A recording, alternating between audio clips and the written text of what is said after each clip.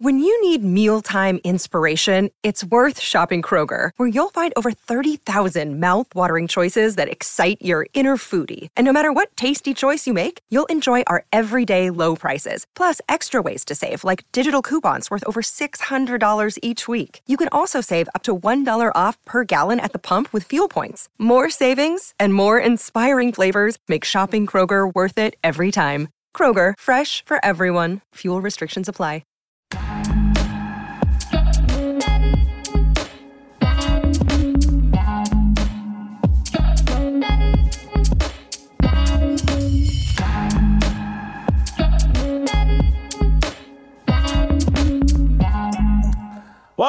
Welcome to Fearless with Jason Whitlock. I am Jason Whitlock, your host. Thank you for joining me. Happy Wednesday to you and yours. It's hump day. We're halfway through the week. We're headed towards the weekend. And man, do we have a great show planned for you today. Steve Kim will be here. TJ Moe will be here. Pastor Bobby, Pastor Anthony will be here. Of course, it's Wednesday. That means Tennessee Harmony. But before we get to Harmony, we're going to talk a little NFL football. Two topics to cover: Deshaun Watson and Rob Gronkowski retired. We'll do that with Steve Kim and TJ Moe.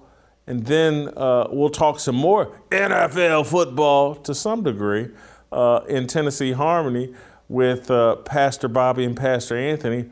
Herschel Walker in a bit of trouble in his Senate race. It's come out in the past week that, you know, Herschel's got some stray babies that he really hadn't copped to. And we'll get a little biblical perspective on whether evangelicals can feel comfortable supporting Herschel. We'll talk about that with Bobby and Anthony. And just how you handle sin. How transparent does a public figure need to be about his sins in the past? I'm going to start a small fire and then go quickly to Steve Kim. Because it's not a scripted fire starter mono, because I can't really fully make up my mind about what it is I want to say about Deshaun Watson.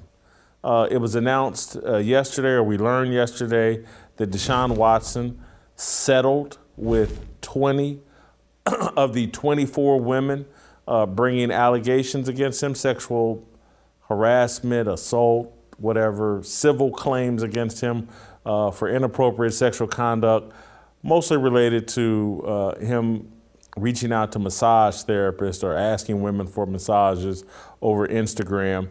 This has been hovering over his head for more than a year now. He didn't play all last year in Houston, partially because of this, partially because he wanted out of Houston. He's been traded to the Cleveland Browns, and the Browns have paid him a record amount of money. I've never seen a guy get rewarded. He sat out all of last year. 24 different women bring sexual assault allegations against him, and he ends up with one of the richest contracts in the history of the NFL.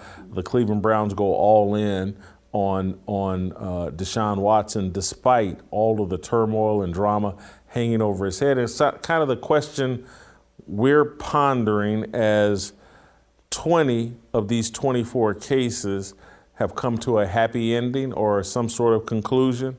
Pun intended there. Forgive me, I apologize. But they've wrapped them up, and so there's still 4 cases that haven't been wrapped up. But it seems like the NFL here in the next month or so is going to have to wrap up its investigation and decide what it's going to do with Deshaun Watson. How long is he going to be forced to sit out? Should they suspend Deshaun Watson? There have been no criminal charges brought against Deshaun Watson.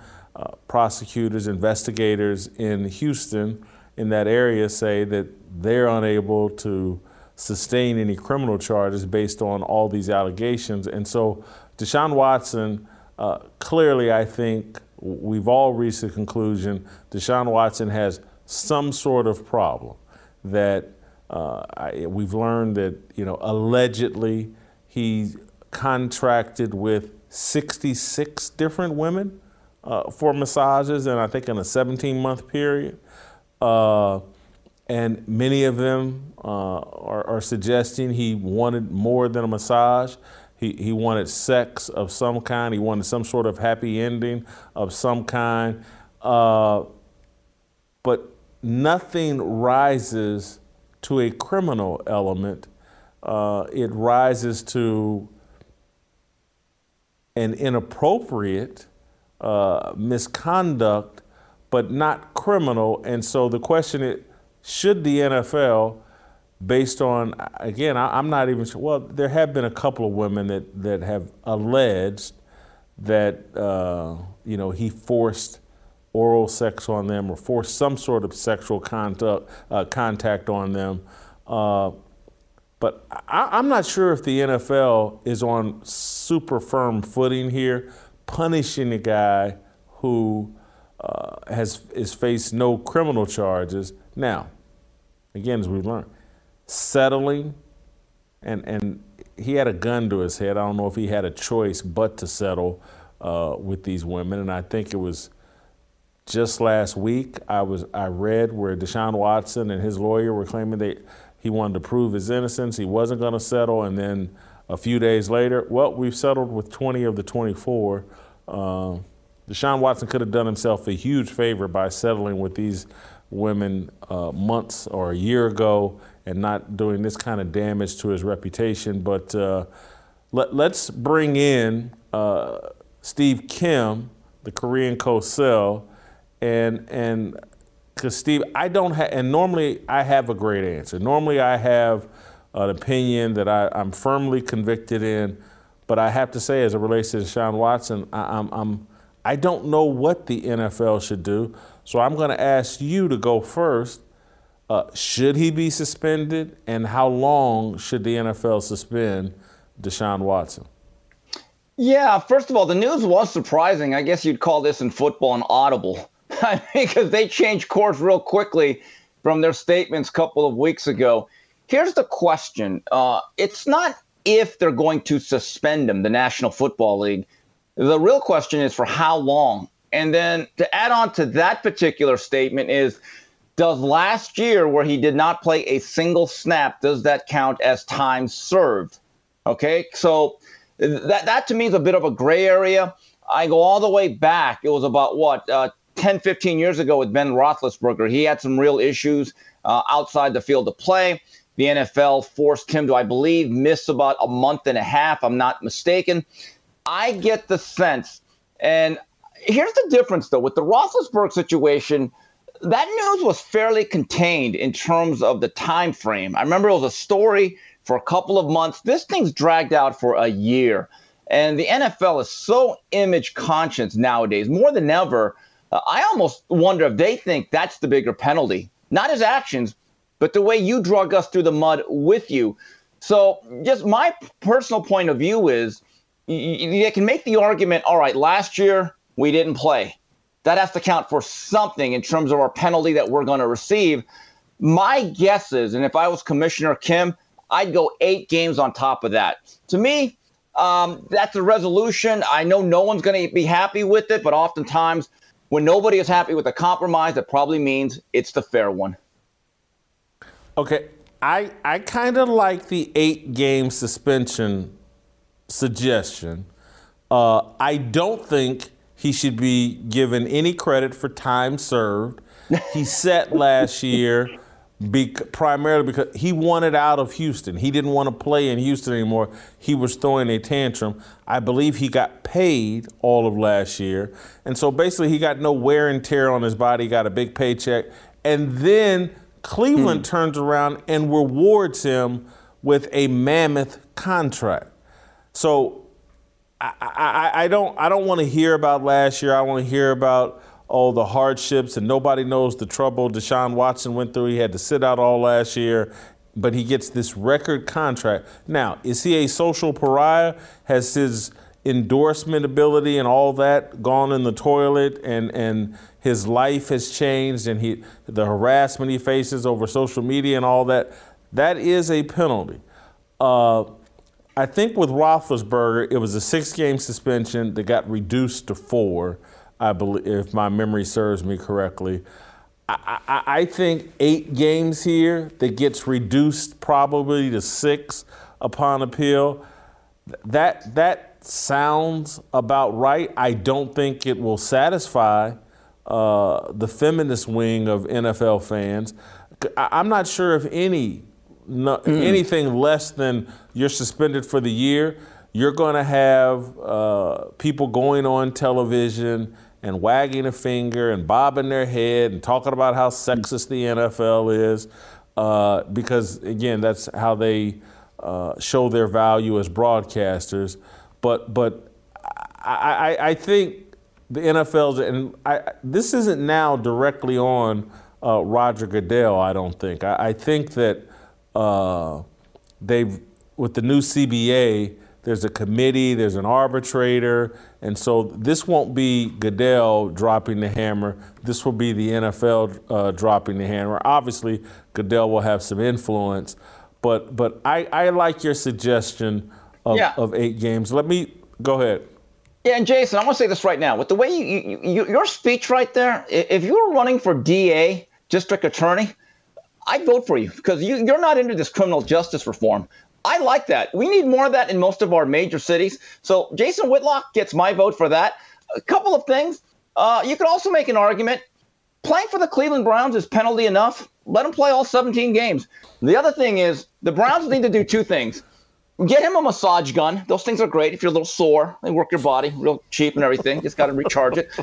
Also, you know how the Browns can deal with this PR mess? I was thinking about this. I was preparing for this fine show. Get Colin Kaepernick as the backup. This way, now they're getting social equity. Now, if you hire Colin Kaepernick, let's see if he really wants to play football. Now, some of these guys that are going to be staunchly against the Browns, they'll be the biggest Browns pom-pom waivers you could possibly ask for. So those are my 2 things. Massage gun, Kaepernick. Dude, I wish you had told me that earlier in the day. I love that suggestion. I mean, that on the day that it's announced his suspension, if the Cleveland Browns sign Colin Kaepernick and sign him to, you've already overpaid Deshaun Watson. Go ahead and give Kaepernick $5-7 million a year to be the backup, and that'll silence it. No one would even cover the suspension or anything about Deshaun Watson. You'd let Kaepernick be the circus. It wouldn't be good for Deshaun Watson because as soon as he throws an interception, you'll hear people saying, how come Kaepernick's not playing? It must be racism. Kaepernick, it'll be reverse racism because Kaepernick's a lighter skinned, allegedly black man than the dark skinned. And Jason, Watson. it would massage a lot of feelings of people like Mike Florio. It's the perfect antidote.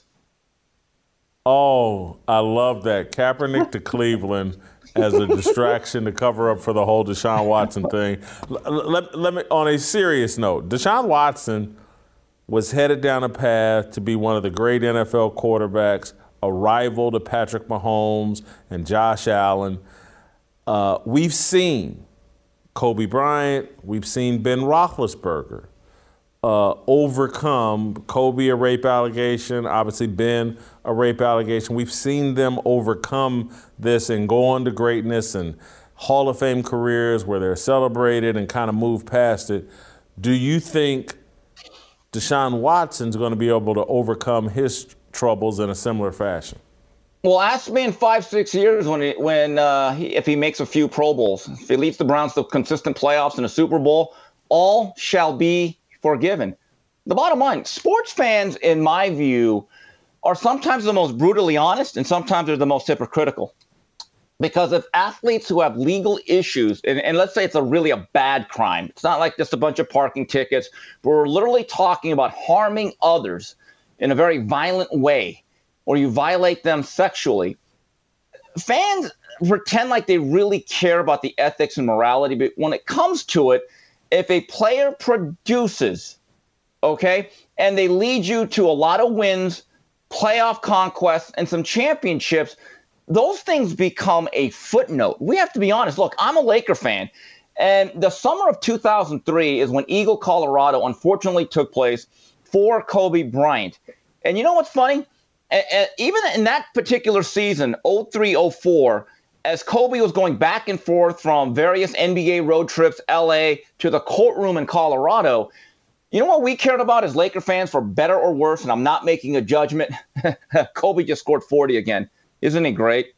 Honestly. And then when he got, I think there was a settlement, we said, oh, great. Now Kobe's going to keep playing.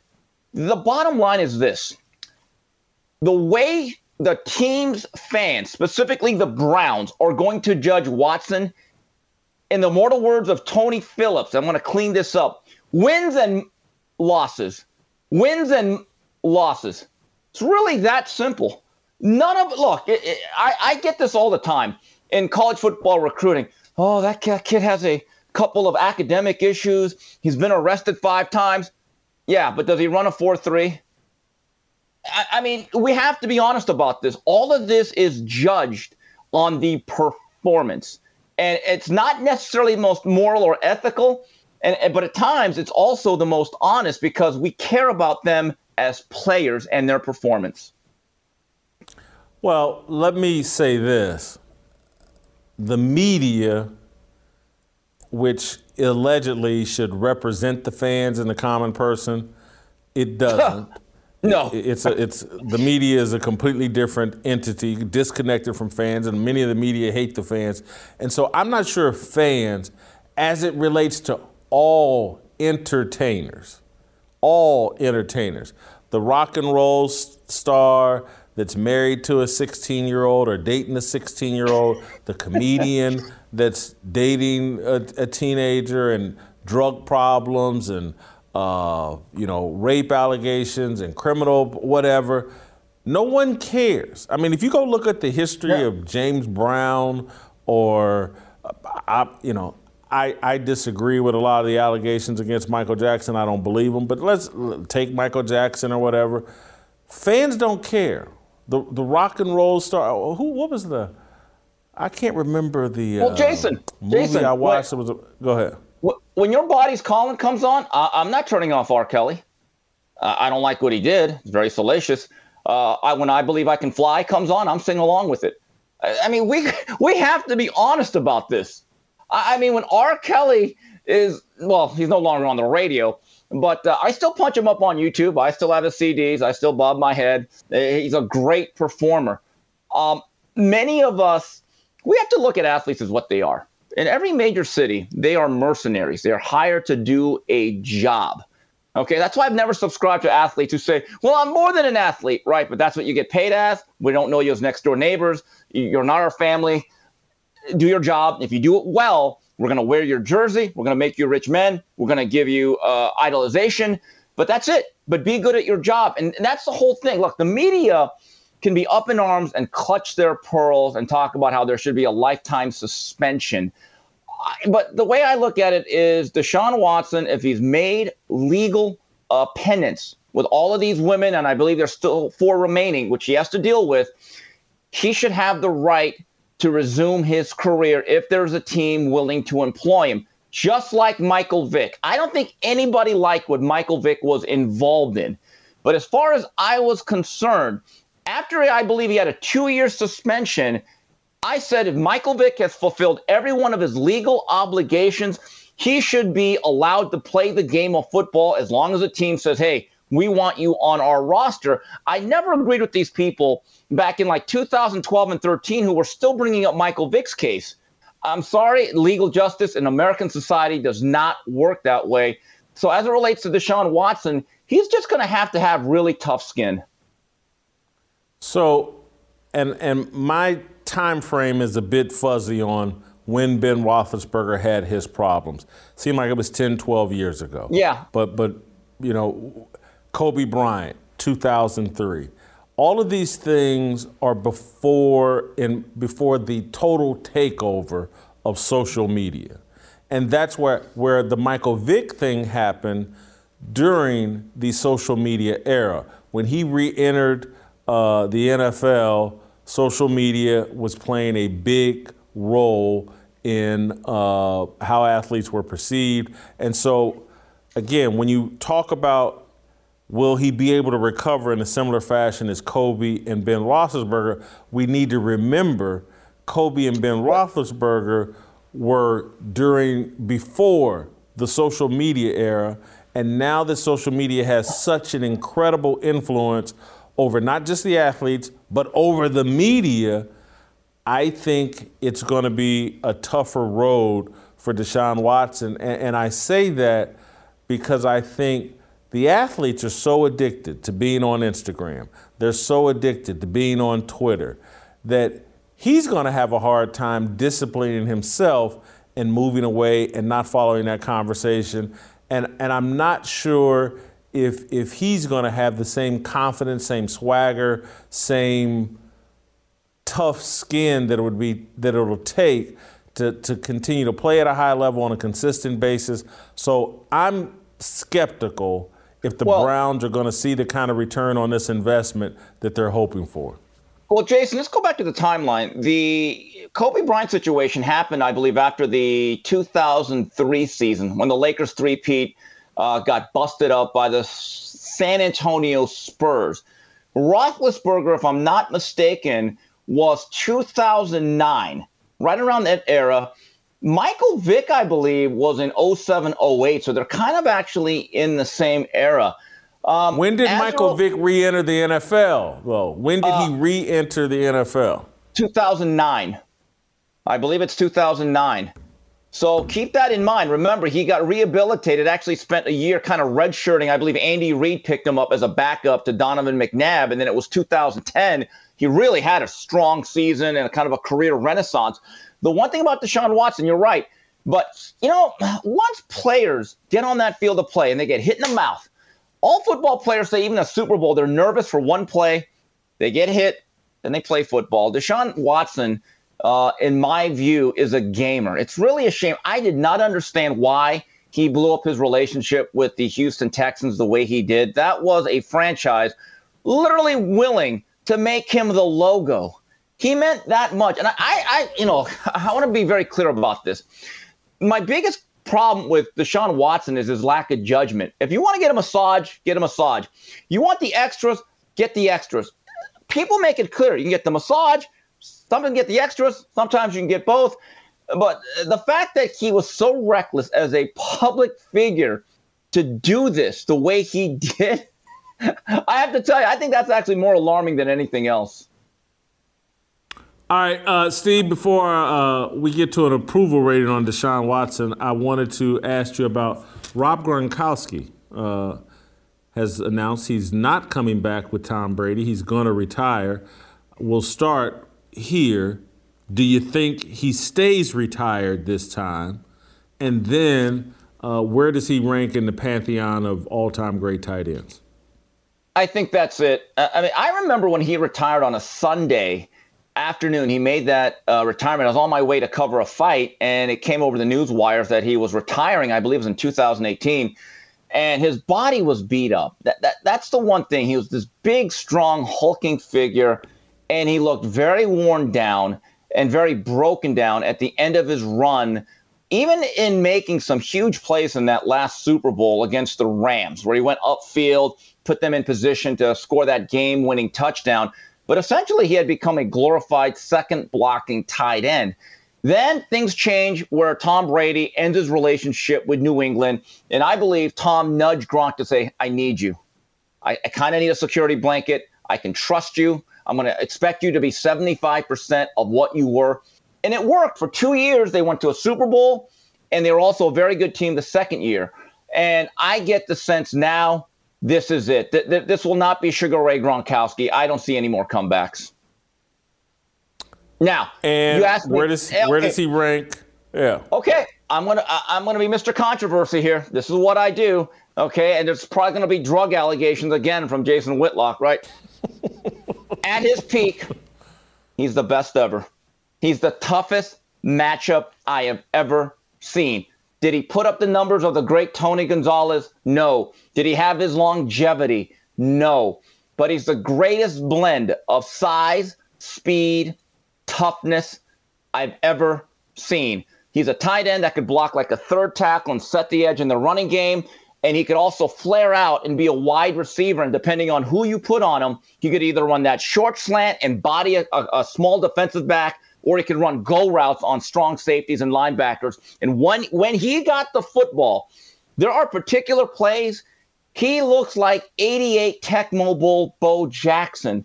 I've never seen a guy do the things that he did. And there's particular moments that he made plays where I'm like, wow, I've literally never seen that. He was a combination of all the great tight ends ever, a combination of Kellen Winslow, John Mackey, Mike Ditka, Shannon Sharp, and Tony Gonzalez. I'm going to say it again. At his peak, when healthy, he's the toughest matchup. As my shirt said, he's the greatest of all time. There you go. Look, I can't hate on your list. I'm not even sure if I can disagree with it. I do just the longevity issue is an issue for me, and Tony Gonzalez and Kellen Winslow to me are the two best tight ends I've ever seen, and thought that look, you put them with Bill Belichick and that dynasty and Tom Brady and the way, and particularly as it relates to Kellen Winslow. Kellen Winslow got to play in this era of video game Madden football. The numbers he could have put up, but I can't hate on those numbers or on that ranking. It makes sense. I was sitting here trying to think of who did you leave out of your top five, but Ditka, I guess, would be a candidate. Antonio Gates is a tough one. Travis Kelce, that's a guy that Hadley brought up. By the time he's done, we'll have numbers that'll match anybody. I'm just telling you though, Gronkowski on the in-line, nobody could block like him. And his ability to get down the seam. And look, there came a point where people were afraid to tackle him and they would just take out his knees, which was a part of his injury problems. But there are certain plays. I remember a play against Washington early in his career. He dove for a ball. No one touched him. He actually just got up and broke like 4 tackles. It was like a cartoon. I'm just telling you, he did things I've never seen. In my view, he was one of the rare tight ends that was actually must-watch TV.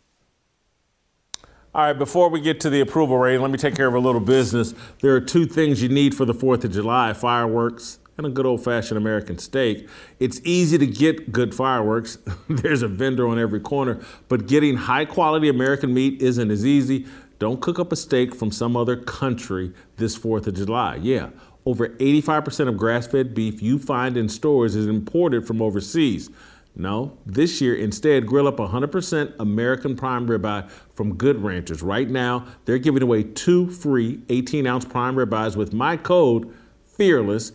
Good Ranchers is an award-winning subscription company that delivers American meat to your door. They sell steakhouse-quality beef, chicken, and seafood that's superior to what you're buying at the grocery store. You can do a one-time purchase to try it out or subscribe to get $25 off every box for the life of your subscription. It's an amazing product delivered right to your door every 4, 6, or 8 weeks. Go to goodranchers.com/fearless or use my code FEARLESS at checkout to get your 2 free 18-ounce ribeyes. Shop Good Ranchers today. It's American meat delivered. They're our best friends here on Fearless. They're your best friends. Treat your best friend and the people that support your point of view very well. GoodRanchers.com/fearless or just use the Fearless promo code. Get your $25 off. Get that subscription. All right, let's move to our approval rating on Deshaun Watson.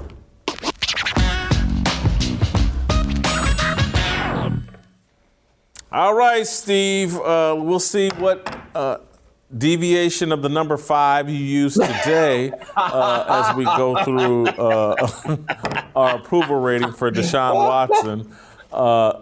There's got to be agreement here. The guy didn't play all last year. Job performance, I don't think we have any choice. I certainly didn't. I got to give him a 0. That's a number you can add, Steve, 0. Yeah, if you don't do the job, you didn't perform. Bottom line, this is one of the easiest ratings I've ever done. He gets an absolute 0. Character, this is where we may have a little disagreement. I think a lot of people will sit there. How can you give the guy any points for character? He's jammed up in. Let he who has not sinned cast the first stone. I have sinned, and so just because Deshaun Watson sinned doesn't mean I can erase all of his character. You know, he has not handled this situation over the past year in a high character fashion. So I'm only going to give him a 2, but I'm not going to give him a 0 for character. Okay, I'm going to also include the way he handled his run, as I mentioned earlier, with the Houston Texans. I didn't like it. I don't think it was the behavior of a franchise quarterback, especially one that had signed a long-term extension. That's the other thing. It's not like he was coming to the end of his contract. Now, you always say to me, Steve, you always go 0 or 5. Yeah, you know what? This time only reason why I go a 0 is because I can't give him a -5. That still grates at me, the way he handled that situation. All right, boy, you're making this real easy on yourself, the non-math whiz. Authenticity, yeah, he was out there. He and his agent, Dave Mulugheta, wanted to portray Deshaun Watson as a social justice warrior and, you know, the high-profile, high-playing Colin Kaepernick. That blew up in their face. So I'm not high on his authenticity. I give him a 3. I think he's been very, very insincere. He has not been very honest about this whole process. So I'm going to have to give him another Gilbert Arenas, a 0. Oh, boy. All right, it factor. I'm super high on his it factor, and I'll just tell you why. If you can sit out a year, have 24 women accuse you of some sort of sexual assault, and some franchise is willing to give you $250 million and virtually all of it, or maybe all of it guaranteed, trade a bunch of assets to acquire you, you definitely got it. So I give him a 25 in it factor. You know, I can't disagree with that, but I went much lower than you, and I gave him this number not necessarily even based on this offseason. I still remember the back-to-back championship games he played at Clemson against the Crimson Tide. And look, it is very difficult to have success against Nick Saban coach teams when he has a full month. In 2 games, he absolutely tore up NFL caliber defenses. And I said to myself, that guy's got it. He's special. Dabo Swinney, coming out of the NFL draft, said anyone that doesn't draft him, not knowing what he knows now, said, you're turning down Michael Jordan. So I was almost going to go and do a Don Larson and just go a perfect game, 0-0-0. But, you know, I just can't forget that because I think once he starts playing and he has enough parts, he's going to be good. But for now, I will give him a 10. Oh, that's easy to add, a 10. Again, 10 yeah, plus 3 I'm zeros. consistent, man. Yeah. I'm consistent. All right, well, we both got him at a dumpster fire. I've got him at 30. You got him at 10. Great job, Steve. We'll bring in TJ Moe and talk a little Deshaun Watson and Rob Gronkowski with TJ Moe.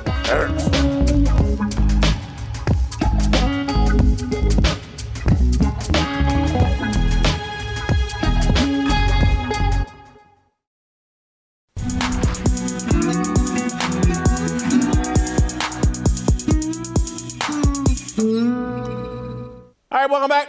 Let's roll out to St. Louis and bring in TJ Moe, who I think when he had that cup of coffee with the New England Patriots and Tom Brady, I think Rob Gronkowski was at that same cafe at the same time. And so TJ's the perfect person, perfect fearless soldier to talk a little Rob Gronkowski retirement with. We'll start there. TJ, do you think Rob Gronkowski is really officially retired, or will, with 4 or 5 games left in the season, if Tom Brady needs him, will he unretire and come back? Gronk's not retired. Gronk will be back if and when the playoff push comes. When Tom Brady picks up the phone, Gronk does not say no.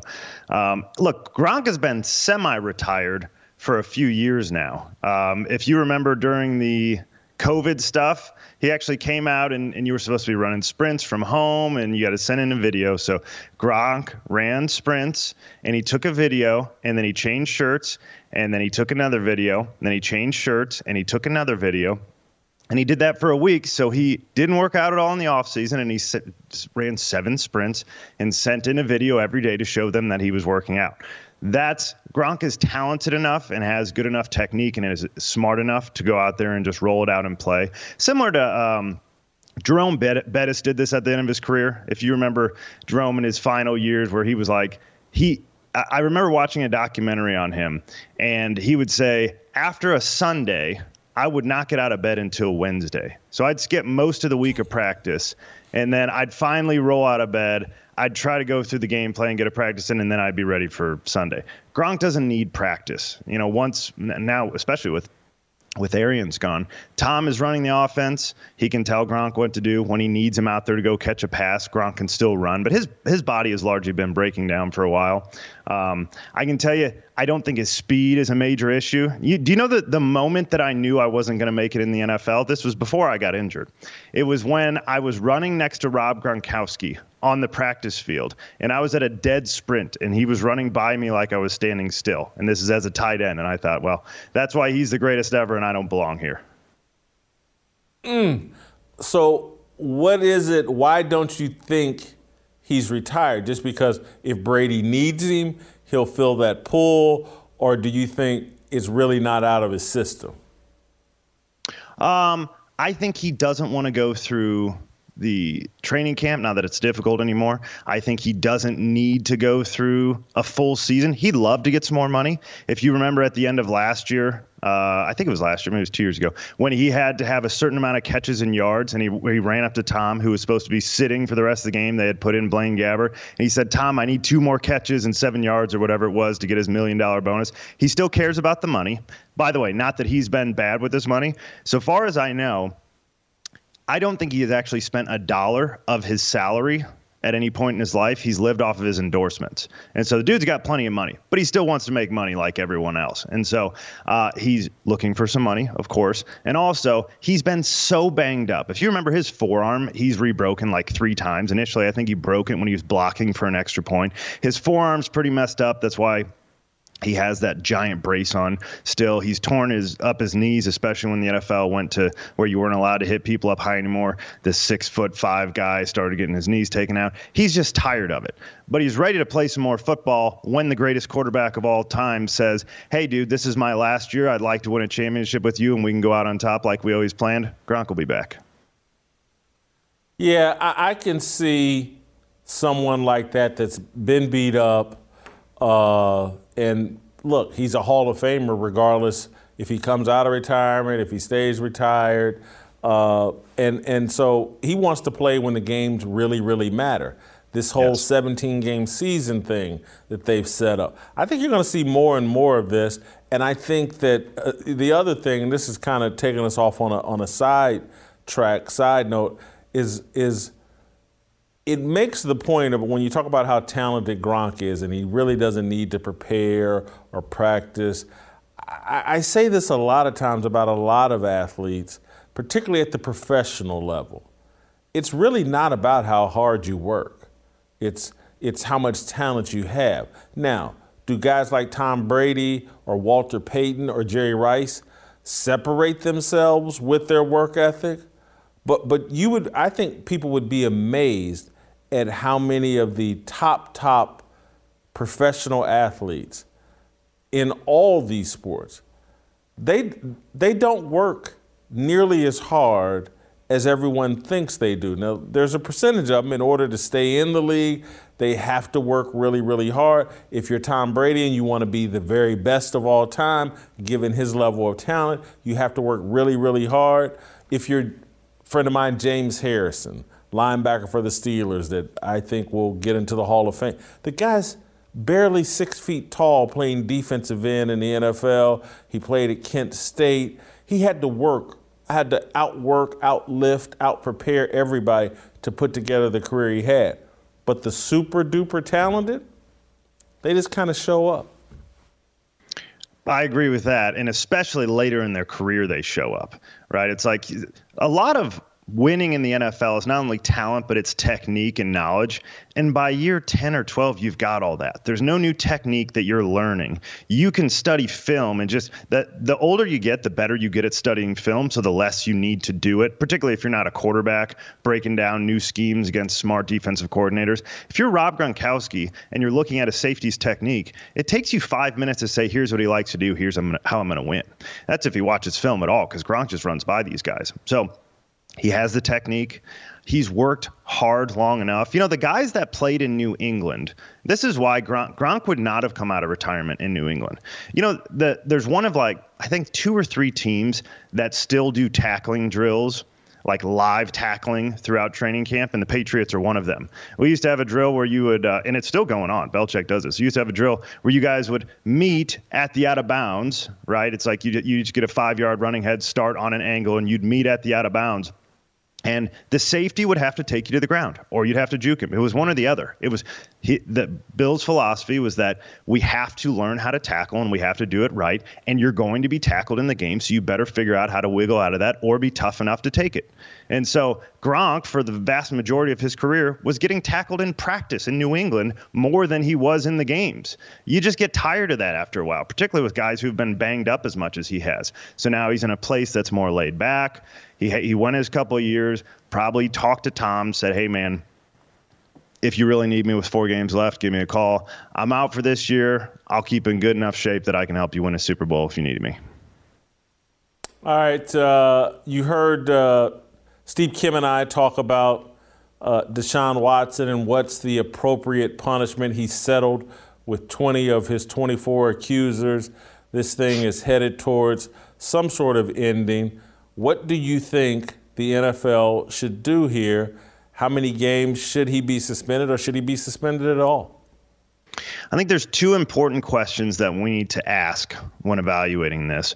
One of them is, why do we think the NFL is better at investigating criminal situations or even civil situations better than the criminal justice system? Because that's what we're saying now, that the criminal justice system has put him in front of 2 grand juries and not been able to charge him. So why do we think the NFL is better at that? And the second question is, why do we think employment should be tied to moral behavior outside of the workplace? And should it be tied at all? Right. And so, because we don't do this anywhere else except for sports leagues or actors, we'll say, whatever that might be. Like an accountant who's having some sort of dust up with his girlfriend, nobody at work even knows about it. Your job is not threatened unless you go to jail. And you're like, oh, Tom's going to jail. I guess he's not coming to work tomorrow. We better find a replacement. So those are important questions to answer. My general answer for the first question is, I don't think the NFL is good at investigating anything. They did an entire report on the Washington Commanders now, and all that came out of it so far was that John Gruden sent a mean email and he got fired. Nothing actually came out of the report, and so Congress now is trying to threaten to get them to release the report, and they don't want to. The NFL is not good at investigating anything, and they've had their fair bit of issues. They had it with the Panthers owner, now they've had it with Washington's owner. There's a lot of things that the Wells report that you saw with Tom Brady and Deflategate, they're terrible at investigating everything. So when it comes to the livelihood of somebody, these are still jobs, high-paying jobs that are important for the person, right? I don't trust the NFL to make good decisions. I trust the NFL to put their finger up in the air and say, how many lashes does he need? You guys let me know, and that's what we'll give him. I don't think that's a fair system. And again, I actually think Deshaun Watson did this stuff. But if you can't do anything in court, and you don't even have enough evidence to bring charges towards him. It's not that he was able to squirm out of it and there was compelling evidence. They didn't even have enough to charge him. So twice in front of grand juries, they've been able to say, hey, we got nothing. So you go down the civil suit. Civil suit is just more likely than not, right? And the NFL's personal conduct policy, it is incredibly low bar to clear. If you've read it, it says, we just need credible evidence. What's that mean? Because there can be credible evidence for and against, and that's how you sort it out. So the NFL gives themselves the out to be able to do whatever they want to do. I actually don't think the NFL should be in the business of investigating and handing down punishments outside of the criminal justice system, because I don't know that your employment should be tied to your moral behavior outside of the workplace. So give me a prediction on what the NFL is going to do. Oh, they're going to suspend him. I think there's no doubt. And part of this is covered. They floated a year, for good reason, because they're seeing if that's enough. They floated this, I think, last week, that it would be the full year. And that was intentional. Those sort of leaks don't get out unless they want them to get out, and they're testing the waters to find out if that is enough for the woke mob, right? Turns out it's not, right? The woke mob says nothing's ever enough. So I think they will probably go less than that after seeing people. There's people on both sides that say too much, not enough, whatever. But I do think it's going to be minimally 8 games. I would lean towards 10. I think it's probably 10 out of 17 now. You got another game, and this is coming off last year. I agree with your take, and that getting paid and you basically demanding a trade does not count as time served, in my opinion. Look, the Browns were desperate. This, to me, the Browns, you said this several weeks ago, look worse than anybody here. They let the Texans fully off the hook. Who's talking about the Texans now? If you look at some of the recent evidence, if the settlements were not brought up yesterday, I guess, then the Texans were actually going to be looped in. There were 2 more accusers. The Texans were actually going to be looped in as enablers, complicit in this sort of behavior, setting up non-disclosure agreements and setting up like hotel rooms or whatever it was. And so the Texans now not being discussed at all because the Browns, the most inept franchise in all of sports, were desperate for the days of Bernie Kosar. They haven't had a good quarterback since about 1983. And they're like, enough of this. Let's go find a guy with some talent that nobody else will touch. We'll pay him whatever we have to. They look desperate. They're going to get him on the field as fast as they can because that's who they are, the worst franchise in sports. But it's going to be a little while, probably 10 games. Do you think Deshaun Watson will recover and have the kind of recovery that Kobe Bryant, Ben Roethlisberger experienced? I'm skeptical. I don't think he's going to have that kind of recovery because I think social media is going to be very hard on him. I think social media's influence is more pervasive and more damaging than it was, particularly for Kobe Bryant and even for Ben Roethlisberger. So I don't see him. I don't see him being the same great quarterback he was before these allegations. This will be. You know what? I just thought of this.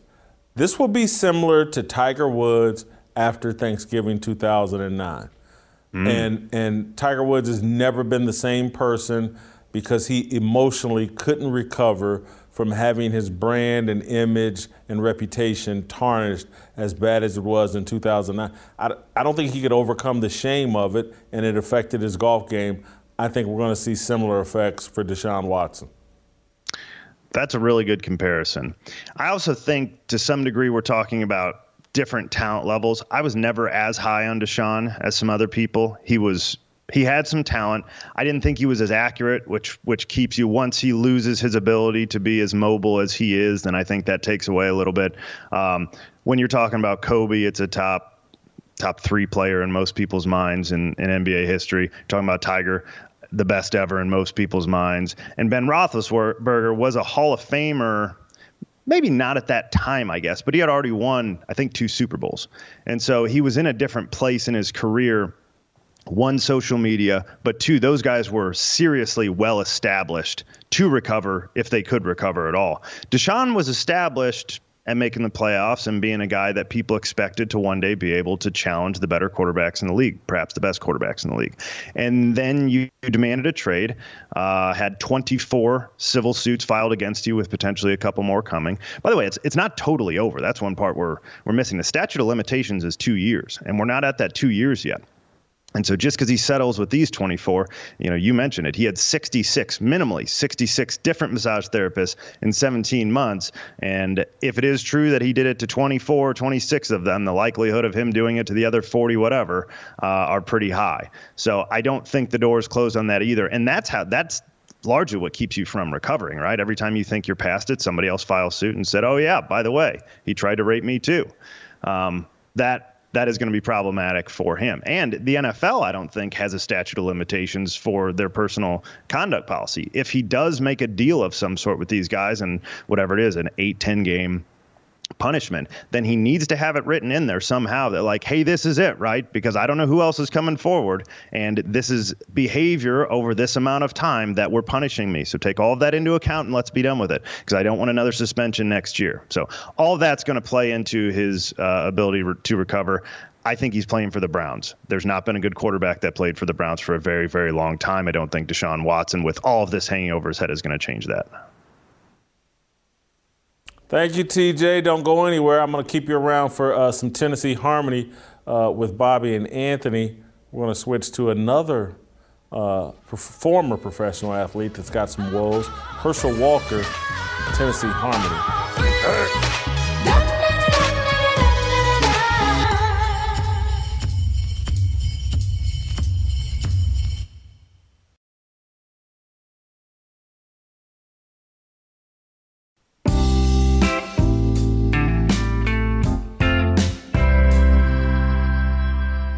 All right, welcome back. Jason Whitlock here.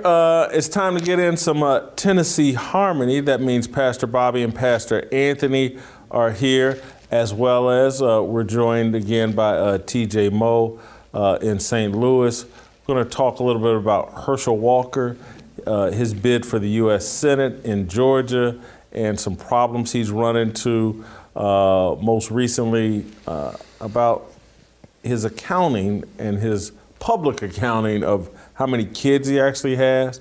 And the New York Times, or I think the Daily Beast reported that Herschel, who talks a lot about his son, but has 3 other kids, and I think at least 2 other baby mamas, or maybe it's 3 different baby mamas, but he has a total of 4 kids.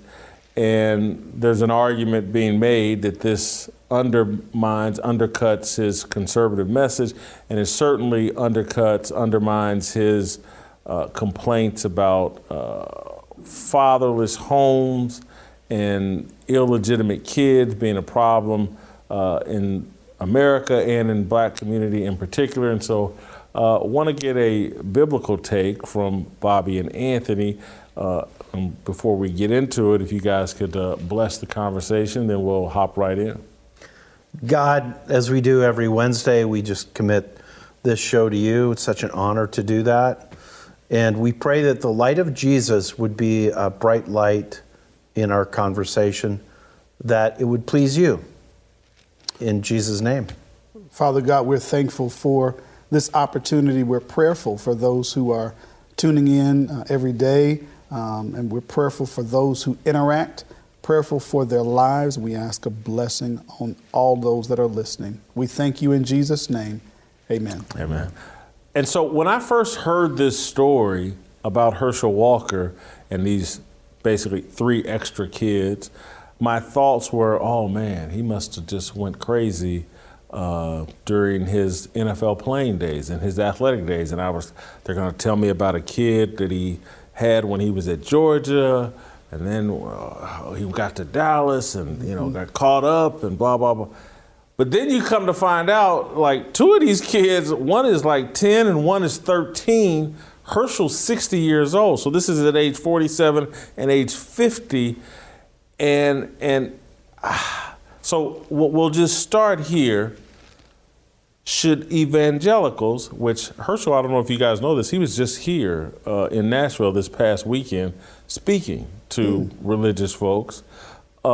Should evangelicals look past his moral failings and just focus on his political message?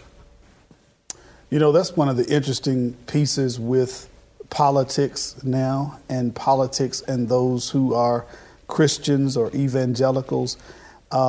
If you aspire for the policy to be right, most of the time you focus on that policy. But then when you have issues of morality that come between that, now it appears if I support the policy, I'm also supporting the immorality. And that's what this whole dynamic caused an issue with. Yeah, I think it's the same issue that many people have with evangelicals supporting Trump. Because when you compare Trump's lifestyle, his narcissism, his bad-mouthing people, with what the Bible says, there's a problem. So here's how I look at it as a Christian. I look at it that we all fall short of living the lives that God wants us to, although hopefully anybody who claims to be a follower of Jesus is working every day at living the right way, but we stumble. So my question about Herschel Walker is he transparent? Hey, I stumbled and fell down. I'm trying to be a better man and live the right way, but the truth is I stumbled? Or is it where he's justifying it, not making a big deal about it? That's a question I would have. Now, as a voter, I do think that people tend to vote their values. So if somebody is going to support godly values, then a Christian is going to want to support that person. It'll bother them, like it bothered many of us about Trump, that they're inconsistent in terms of their lifestyle with a lot of the values they uphold. But at the end of the day, most of us care about, are they going to implement policies that uphold the values? And so sometimes there's a disconnect between who they are and what they stand for. TJ, I'm about to come to you, but I'm hoping I'm not going to spin this conversation off the road, but I got to say it. Mm-hmm. And keep in mind, I'm a non-voter. I've never voted, but I just want to be crystal clear. The Trump Herschel Walker analogy, I don't get, and I disagree with for this reason. At no point do I think Donald Trump represents Christianity. I don't think he's ever been interested in representing Christianity. And I know that he held up a Bible outside of a burning church once or whatever, because, church is burning and he did it. But there's never been a moment in my life or in his public life that I thought, oh, there's a Christian and, oh, he's out. He's claimed it, though. In his Christmas message, a couple years ago, we Christians and things like that. Get it. It would be the same as me claiming veganism in the past, because there have been days and even weeks where I've been a vegan, but not with any real credibility, because as soon as my little 3 days is over, I was right back in the McDonald's drive-thru, and anybody that knew me or just looked at me at nearly 400 pounds would be like, that ain't no vegan, and just dismiss it. And so that's how I feel about Trump as it relates to Christianity. I wish that weren't true. I wish he were more believable in that regard, but he's just not. He's been married 2 or 3 times. He used to hang out at the Playboy Mansion all the time, and he didn't hide any of this. And so I just don't hold him to that kind of standard. Whereas it relates to Herschel Walker, he comes off like he's about this life, the Christian life. He was just here in Nashville.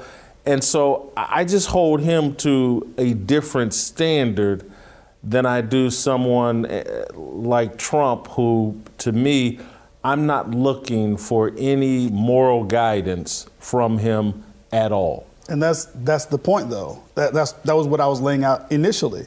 How you look at a candidate politically. If you're focused on policy, there are some people that will go to that extreme.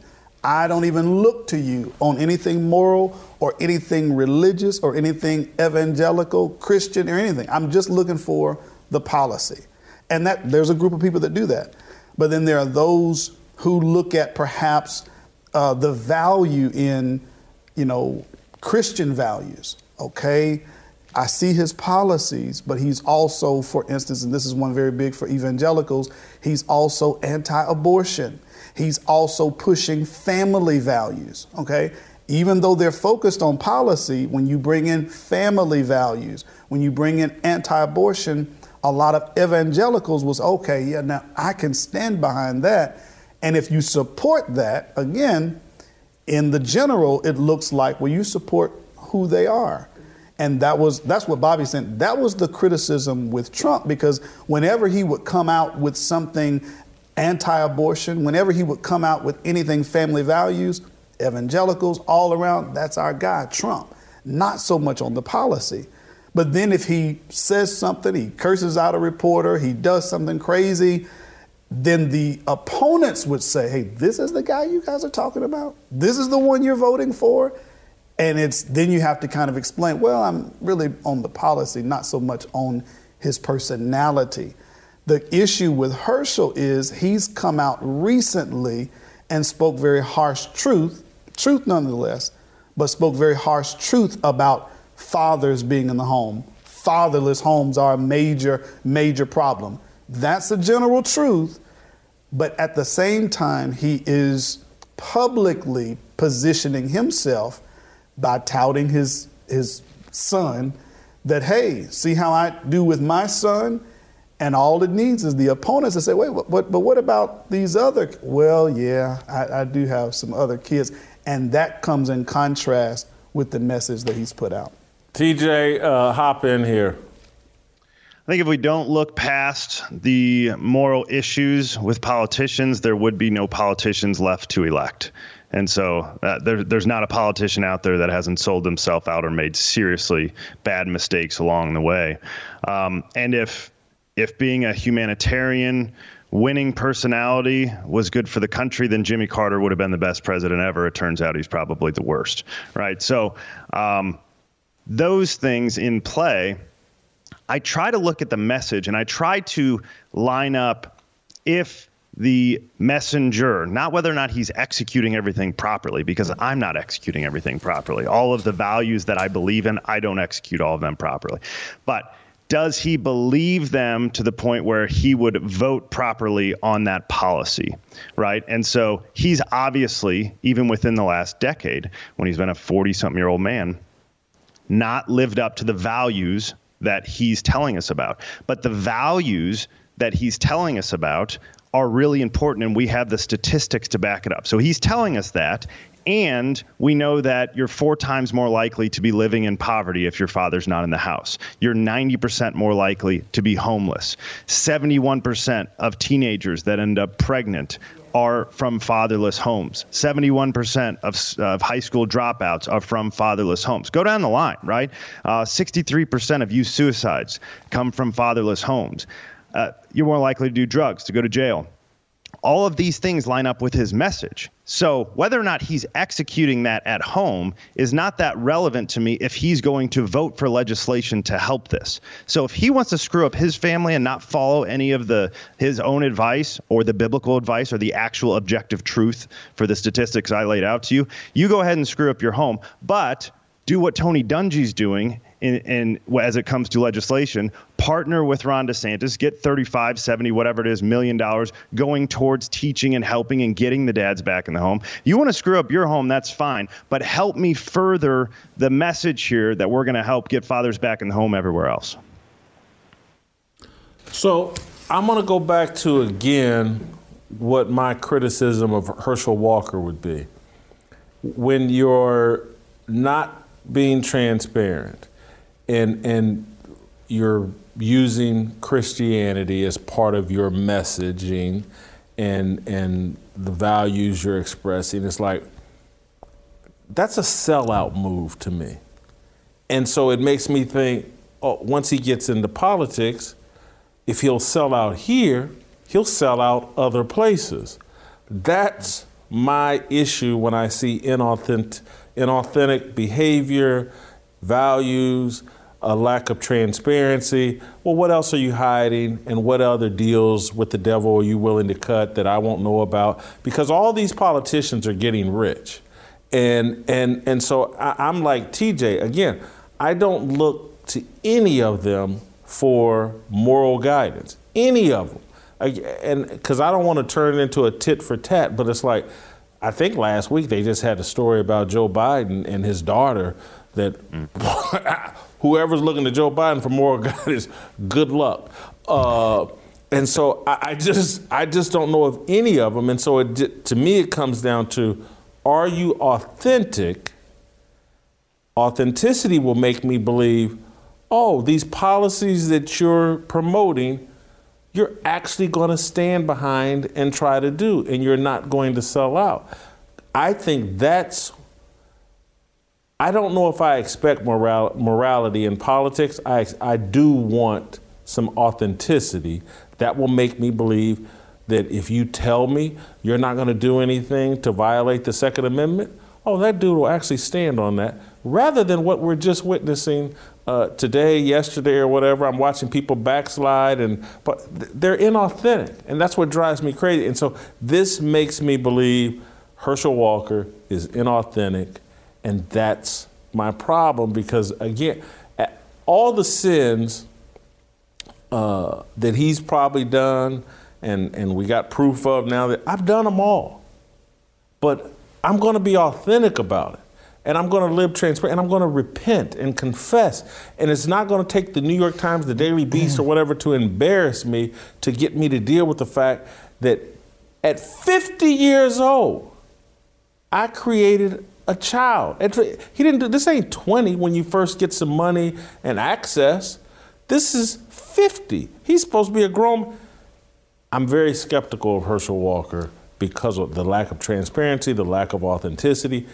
He will sell out. And what you're talking about, though, is, and it may be a synonym to the authenticity, you're looking at integrity. And I think for the vast majority, that's the term that we look at in a politician. We know that you may not be this, that, or the other, but at least you have the integrity to, okay, this is it.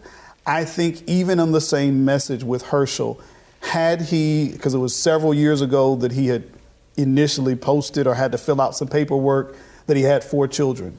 Had he, when launching his campaign, hey, you all have heard of my son, but I've got 3 other kids that, and these are some areas that I have failed in. But in that failure, I've contributed to homes that don't have the father present there I have done that, and this is what, and had gone that way, we wouldn't hear anything. Well, tell me this, Anthony and Bobby, a better message, if he wants to talk about the harm that not having a father in the home, again, if he would start with, hey guys, I've made this mistake. I know the ramifications of this. I have friends, because trust me, he does. He played in the NFL, that have either grown up this way and experienced the ramifications of it, or have created these kids, and I've seen all the problems. Again, it's like, I can get up here, we can do a whole show on gluttony, and I can tell you all the problems it creates and why you shouldn't get involved with it, and blah, blah, blah, and more than willing to do it. That's why I talk about it constantly. Again, I'm a sinner that pays the consequences for my sin, and don't do that. How come if you're gonna sit and talk about fatherlessness, and not include yourself and be you know what? I just saw this weekend, I'm sorry guys but I'm fired up about this topic and I could be rambling. But this weekend, one of the sermons I watched on Sunday was about how you win over non-believers and how you should handle criticism. And the minister talked about, look, the only people that can speak into my life are people who are committed to Christ, who have a personal connection with me, and then speak to me with compassion. And he goes, now, once you've met those 3 criteria, bring it on. You're committed to Christ. You have a connection with me. And then the point he made about this whole connection with me is just like, some of you, as he goes, talked about the church. He goes, the reason why we mishandled the LGBT issue and have lost our footing and all that, we have no connection to them. Mm-hmm. And he pointed out, he goes, the reason we have no connection to them is because many of you are afraid to get connected to them because you might fall. He used their words exactly. You may get turned out because you're not standing on firm ground. It's a powerful message. And then he said, because if you have a connection and you're standing on firm ground, then you're going to speak with compassion to these people. And you're going to say like, hey, I I'm no better than you. Here's the areas where I'm falling that are sinful in nature and blah, blah. And this is how my relationship with Christ has helped me overcome. And to me, I'm sitting there listening to it and I go, yeah, that's why I talk about my gluttony and promiscuity and how I'm sitting here like I made it to 55 and I got no kids and I would have been a great father and I would have been more fulfilled as a father.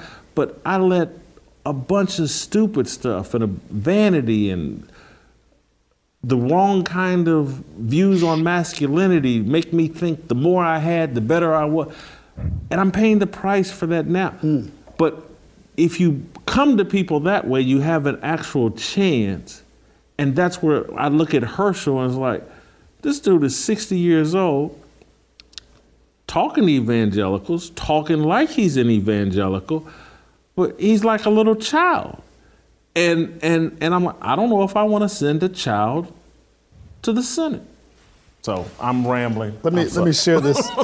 Let me share this passage from the Apostle Paul writing to Timothy in 1 Timothy 1:15 and 16. He says, "Here is a trustworthy saying that deserves full acceptance.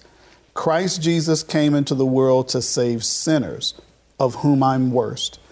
But for that very reason, I was shown mercy so that in me, the worst of sinners, Christ Jesus might display his immense patience as an example for those who believe in him and receive eternal life." Paul says of himself. Now, Paul, who's written over half of the New Testament, most of the churches we read of that were established in the New Testament, Paul has a hand in setting up. Paul is saying, guys, I'm the worst of sinners. Now, at the point in his life, he's living faithful, but he always viewed himself by that perspective of, man, I was the worst. And my ministry, the truth of my ministry is that Christ came to save somebody like me. Sometimes as ministers, we can almost look like Herschel Walker does because people look at our lives and say, oh, well, your situation had, and you preached to us on Sunday. Here's the thing that I try to stress, and I know Bobby does this as well. We do this on the show. We often are saying things like the Bible teaches, Jesus teaches, because I want you to look to Jesus as the author and finisher of your faith, not me and Bobby. We are his mouthpieces. We are examples. We are some things that God can use, but we can fail. I want your faith to be established on Jesus. If he'll never fail, I might. So with Herschel, if he came out as we've illustrated and say, hey guys, I've messed up. As I launched this campaign, I want it to be about truth. And I want to tell you guys, the only thing that's going to get us all back right is Jesus. Look at the areas that and as you were talking about even with yourself, look at the areas that I have messed up, and I've even contributed to these things. The truth is, yes, a father not being in the home is a major problem, and I've got some major healing I've got to do. It would have been better received than him coming out. And for the most people, they're responding because they're saying, I only thought he had one kid. And he says, I've never denied my kids. You haven't, but you've put yourself out as a leader and a good father, and you've jumped on other fathers when you yourself have had some kids that you may not have been so intimately in their life. So we got to be careful. So I agree with everything Anthony just said. Here's the issue that I think really matters to you, Jason, and that is, and by the way, I share this value with you, but I'd like to talk about what the Bible says about it, and that is absolute transparency. I'm with you. I think being transparent is really important as followers of Jesus because everybody struggles, and it helps everybody when we're open about our struggles, and there's a commonality and an encouragement that comes with that. So I prefer transparency. Now, when you look at what the Bible says, the Bible does tell us to confess our sins. But the Bible doesn't say that I've got to confess all my sins. The Bible doesn't tell me where to confess my sins. The Bible does not have a prescription on how we do that. Then the second thing that's related to this is this something where I stumbled and fell, because that's common to man, The book of James says we all stumble in many ways. I have a passage we can look at in just a second. There's a difference between stumbling and walking in darkness. And I am much more sympathetic to a Herschel Walker who stumbled, and maybe he has his reasons why he wasn't transparent about the other children. It doesn't look good. The optics aren't good, especially for people like you and me who think we should be transparent about our struggles. So is it just that he stumbled, or is this a guy who's a hypocrite?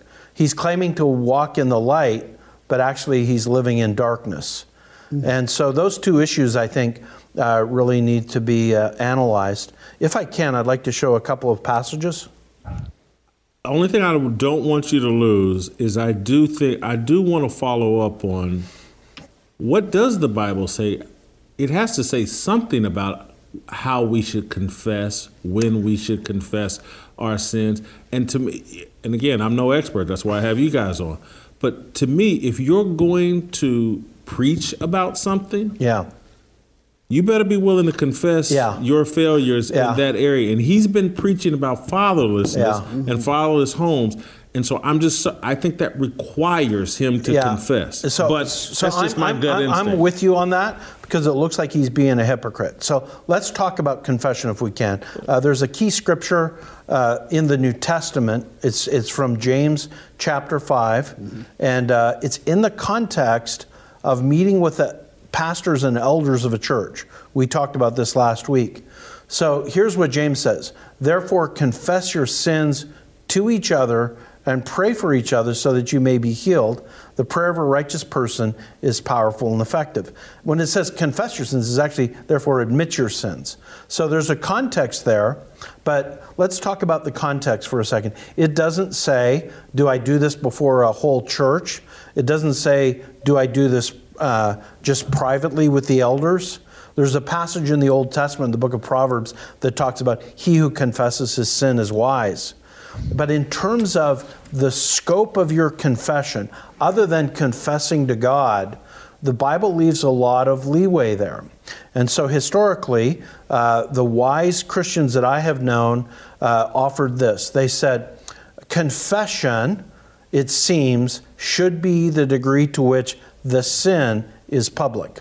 So if my sin is just a private one, say I stumbled and looked at pornography. And fat, and everybody can see it. So that's I need to publicly confess. Correct. Yes, I know. Okay. All right, got you. Let me give you another I'm not even trying to be funny because I just personalize everything. Yeah. So let me give you another one. I was at seminary years ago with a guy, and he was... I used to hang out at strip clubs. People knew who I was and could see me. I'm sorry, but this is like real to me. So continue on. So let me give you another example. There was a guy that I knew a few years ago, and he was a pastor in a church, and he got infatuated with a woman, and he felt bad about it. So he told his wife, and he told this woman, and the woman, what? Well, the next thing you know, within the weeks that follow that, the woman turns around and gets infatuated back with him. So he confessed to her his lust after her, and that's inappropriate. For example, if a man is struggling with pornography, does he tell that to just everybody, or is that something he confesses to God and his wife and a few close friends? So I find wisdom in the degree to which it is public is the degree to which the confession and repentance should be public. TJ, I hear you huffing and puffing.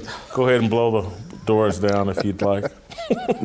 I loved everything both Bobby and Anthony just said. I agree. And I like the evaluation of Herschel and agree that it feels, because there is a big I think it would be a huge mistake to disqualify people for their sins if they're mistakes or stumbling, right? Versus walking in darkness. I think that's a great distinction. The problem is, as a voter and as a Christian evaluating how to approach our voting system, you got two choices. So it's like, do you want to send Herschel to Congress? What's the alternative? Raphael Warnock, right, who is the pastor of one of the most famous churches of all time, pro-abortion, right? So you have a guy who may not be authentic, but at least is outwardly telling us the things that we believe, even if he's not following them in his personal life. The alternative is a guy who's actively, and we know that he is committed to what he's saying, Raphael Warnock, because he's been voting on these bills now in Congress for a year, several years. So that's a big problem for me in our system. It would be wonderful if we could just disqualify Herschel right now, say we don't really believe he's authentic. Who's next up? Who's the next great potential candidate that represents our values? We just don't have that luxury. And it's a bad system where you have two people. It's largely, certainly post Donald Trump. It's a popularity contest. Dr. Oz just won his primary because his name's Dr. Oz, not because he has good values that people in Pennsylvania can get behind. Herschel Walker has won this not because he's the smartest or most articulate. If you've heard him talk, that's not true. It's because his name's Herschel Walker and he has notoriety. So it's a really bad system. And as Christians, I don't know what our alternative is other than to vote for the guy that at least says he's on our side and hope that he follows through with it. It's the, as TJ's breaking down, it's the integrity piece. You pointed it out as well. It's integrity. Herschel comes out. He says, hey, these are the things I've dealt with. These are the areas that I still need help. These are the things that God is walking with me on. And these are the policies that I'm putting forth. And these are the truths that I'm espousing that I still have to live by myself. That's received differently than, hey, guys, look at my son. Look at my son. Look at my son. And fathers, y'all got to do this. Well, yeah, I've got a couple of kids, too. It just comes backwards. So if he has more integrity, and then lastly, as voters, you'll have scenarios where, as TJ's pointing out, you're going to have the extremes in political position. Sometimes you have those same extremes in morality. You may have a person who may be a good-hearted person with bad policy. You may have a person that has good policy and aren't morally sound, and you have to make that decision. Pray, then vote, vote, then pray. I want to kind of end on this note, but because I think I still want to dig down on confession. Yeah, because I think it's something. I had something I wanted to share. I think it's something people can take from this conversation and apply to their life. And so one thing I hear when I think about confession is that we have to be strong enough to confess to ourselves that what we're doing is wrong, and that's part of the advice, because I think about the lies I used to tell to myself. Sure. Yeah. And wouldn't really confess my sin and would rationalize it. Mm-hmm. Jason's being gluttonous. And then part of the lies I would tell is I'm like, oh, that person's fatter than me, so it's not so bad. My gluttony isn't. And what the Bible, I think, is instructing me, like, be honest with yourself, confess your sins, because you can create these lies in your own head and lie to yourself and never deal with it. Yeah. It's a way of escaping dealing with your sins. So that's one thing. And then how did the Catholics come to this deal where you went to a priest and confessed to them? And I'm not even trying to criticize. I'm just trying to understand where did it come from. Can we do something first for the audience? I think is really important, because I think that it's important to lay down sort of a framework biblically about confession and about sin. So in 1 John chapter 1, 6 through 9, which we should have to put on the screen, I want to read it to you. It's pretty easy to understand. It's going to talk about walking in darkness, which is the concept of the walk is the way you live, or walking in the light. So walking in darkness is living a sinful lifestyle. Walking in the light is following the path of Jesus. So it's righteousness and godliness, okay? So here's what the Bible says. If we claim to have fellowship with Him, with God, and yet walk in darkness, we lie and do not live by the truth. So if I claim to have a relationship with God, but I'm living a sinful lifestyle, I'm a liar and I'm not living the truth. But if we walk in the light, as He, that is Jesus, is in the light, we have fellowship, a close relationship with each other, and the blood of Jesus, His Son, purifies us from all sin. So there's this ongoing purification of sins in our lives as we're living by faith in Jesus, faith being faithfulness. Now he says this, if we claim to be without sin, we deceive ourselves and the truth is not in us. So when I'm walking in the light, I'm never going to get to the point in walking in the light where I'm not going to stumble and fall. It's part of our human nature. And then he says this, if we confess our sins, he is faithful and just, talking about God, he is faithful and just and will forgive us of our sins and purify us from all unrighteousness. So here's what the Bible's saying. Those who are saved by faith in Jesus are those who have a faithful faith. Their life is characterized by faithfulness, but not by perfection. Because we all stumble and fall, and when we do, we must confess our sins. Now here, it doesn't say you just confess them to God. And then that raises the question, and I'll answer your Catholic question now. In James chapter 5, which I read to you earlier, confess your sins to each other. That is the only place where Scripture, commands us to do that. They developed, after the Bible, this tradition that you would go to a priest in a confession booth, and there you would confess your sins.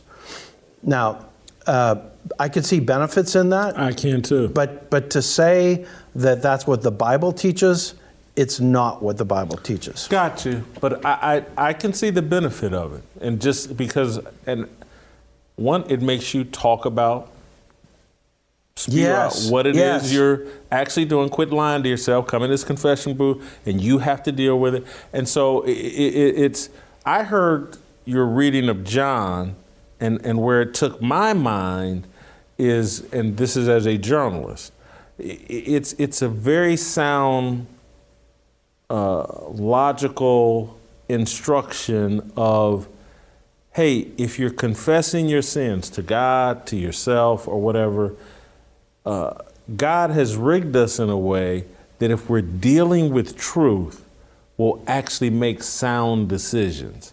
And so as a journalist, the whole time when you're reading that and you get to the end and I go, this is my whole problem with journalism and how it's fallen, because this whole country was set up.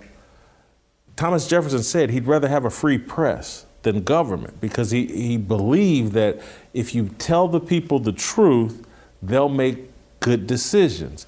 And so our whole system of truth-telling and journalism and putting the truth in front of the public so they can make good decisions, it's been torn down. And that's why we have the chaos and the mess that we have, and we're going in a bad direction, similar to if you're lying to yourself and not dealing with your problems in an honest way, you're going to have chaos and destruction. And the wages of sin and living an untruthful life are death and destruction, and that's what we're dealing with. So I can see, and let me not a Catholic, but I can see one last advocacy here. And this is my argument that's contrary to Catholicism. I think that we need to be in discipling relationships with each other. We need to have those close relationships even Jesus had with Peter, James, and John, where we're transparent all the way about our lives, because we're going to deceive ourselves. But if we have discipling relationships, the Bible calls it close fellowship, if we have those relationships, we actually help each other to see the path of God and help each other not to be self-deceptive. But again, why wouldn't, I could argue, the Catholics would argue that the confession booth is just a pathway to a discipling relationship.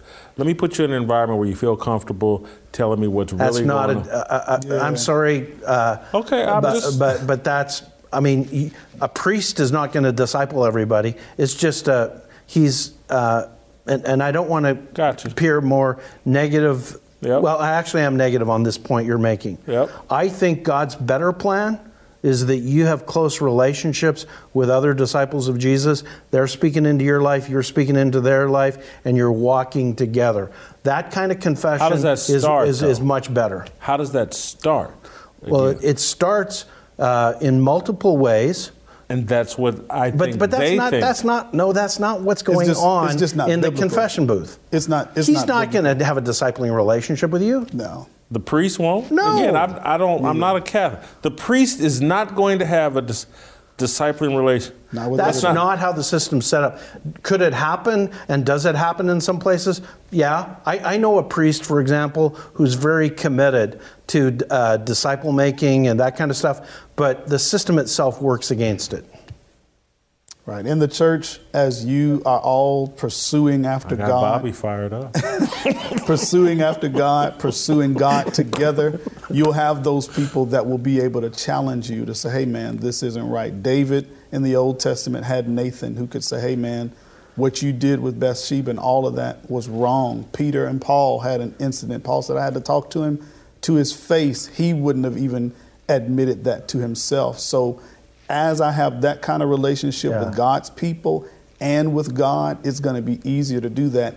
And even as it relates to leadership, that impacts my integrity. I go out and I do something that embarrasses and puts a shame on the ministry. I need to confess, hey guys, I messed up. I was wrong, and this put a bad look on the kingdom of God. I need to get that together. Guys, we went twice as long as I anticipated. TJ's got one more thing he wants to say. TJ, be quick, but don't hurry. I was going to actually I'm not a Catholic. I actually don't think it's a great system. But the one thing that I do agree with Jason on is, when I started telling myself the truth is when I started seeing a counselor, and I could more easily tell a stranger the truth. And that actually helped teach me to tell the truth to my peers. So there is something there that it started. You're going to dispute this man's truth? Well, oh, wow. No, I'm not going to dispute his truth, but I'm going to say, if you want to look at what Scripture says we need close fellowship with brothers and sisters who do what TJ Moe was just talking about. I get, but he just said part of his but I'm path. saying it taught how to do that, right? Yeah. It opened the way. I was ashamed of my sins or my truth, whatever that would be, of the thing, my shortcomings. I went and saw a Christian counselor that I felt more comfortable telling the truth. I'm like, who's this guy? It doesn't matter if he knows that I'm an idiot. And that he taught me ways to closer connect to the people that now I do have fellowship with. I'm okay with that. I'm just talking about what's normative and best for most people. Mm-hmm.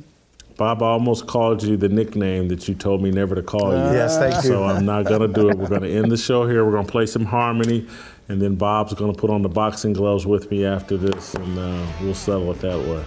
All right, we'll see you tomorrow.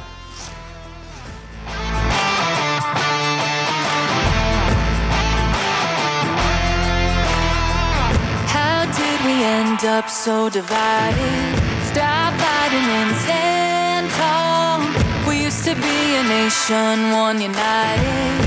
Now we're headed for downfall. God, let your light shine down. What we need more than anything now. Harmony. Let's make a simple vow. Let's come together now. Harmony. Put all your weapons down. Love one another now. Harmony. Time for us to wake up. My sister, my brother, see through the lies they tell us. 'Cause together we're so much stronger. God, let your light shine down. What we need more than anything now. Harmony. Let's make a simple vow. Let's come together now. Harmony. Put all your weapons down. Love one another now.